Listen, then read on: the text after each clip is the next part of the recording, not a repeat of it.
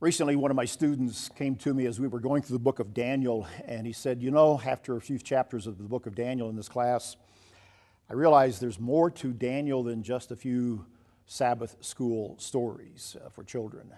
I said, exactly right. There's a whole lot more to it. There's prophecy, there's history, there's Christian living. It's one of the unique stories in all of the Bible. Probably the most interesting section that has been on my mind of late, as I went through it recently, is in Daniel chapter 3.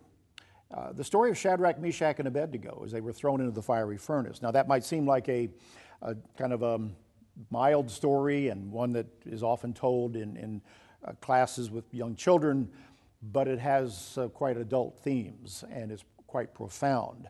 As they would not bow down to the idol that King Nebuchadnezzar set up and demanded everyone pay homage and obedience to, Shadrach, Meshach, and Abednego would not do it. They were then bound and were going to be thrown into the fiery furnace when, in a sense, Nebuchadnezzar gave them one more opportunity to do what he asked and bow down. And they answered to him and they said, "O king, here's our answer in this matter." Verse 17 of Daniel chapter 3. "If that is the case, our God whom we serve is able to deliver us from the burning fiery furnace, and he will deliver us from your hand, O king." They had confidence that God could deliver them, that he was more powerful than King Nebuchadnezzar. Verse 18, though, they say, but if not, let it be known to you, O king, that we do not serve your gods, nor will we worship the gold image which you have set up.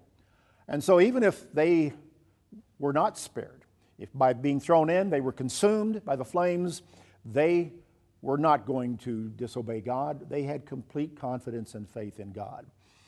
That is a level of maturity, of confidence and of faith for any of us to come to and to take. And it's more than just a child's story being thrown into the fiery furnace. We all have our fiery trials to go through. We all have our challenges and our difficulties. And we will be tested at times in our faith with God, and we will do all we can to handle a trial, a difficulty, a sickness, a difficult experience, but at the same time trusting God to guide us, to deliver us, to heal us, and even at the point of death, if death is the answer, healing can come in God's own time through a resurrection. The healing as well might come in a more holistic way as well as through a time of physical suffering. We get our mind together, we get our heart together, we end our life in a relationship with God far deeper, far more faith-filled than it could have been through any other circumstances. That's what's behind those three words, but if not, that Shadrach, Meshach, and Abednego uttered. They knew their lives were in God's hands, and they took that step. Daniel's more than just a bunch of stories strung together for adults and even for children. It's a great lesson in faith, and this is one of the classic ones for us to understand and to look at. That's BT Daily. Join us next time.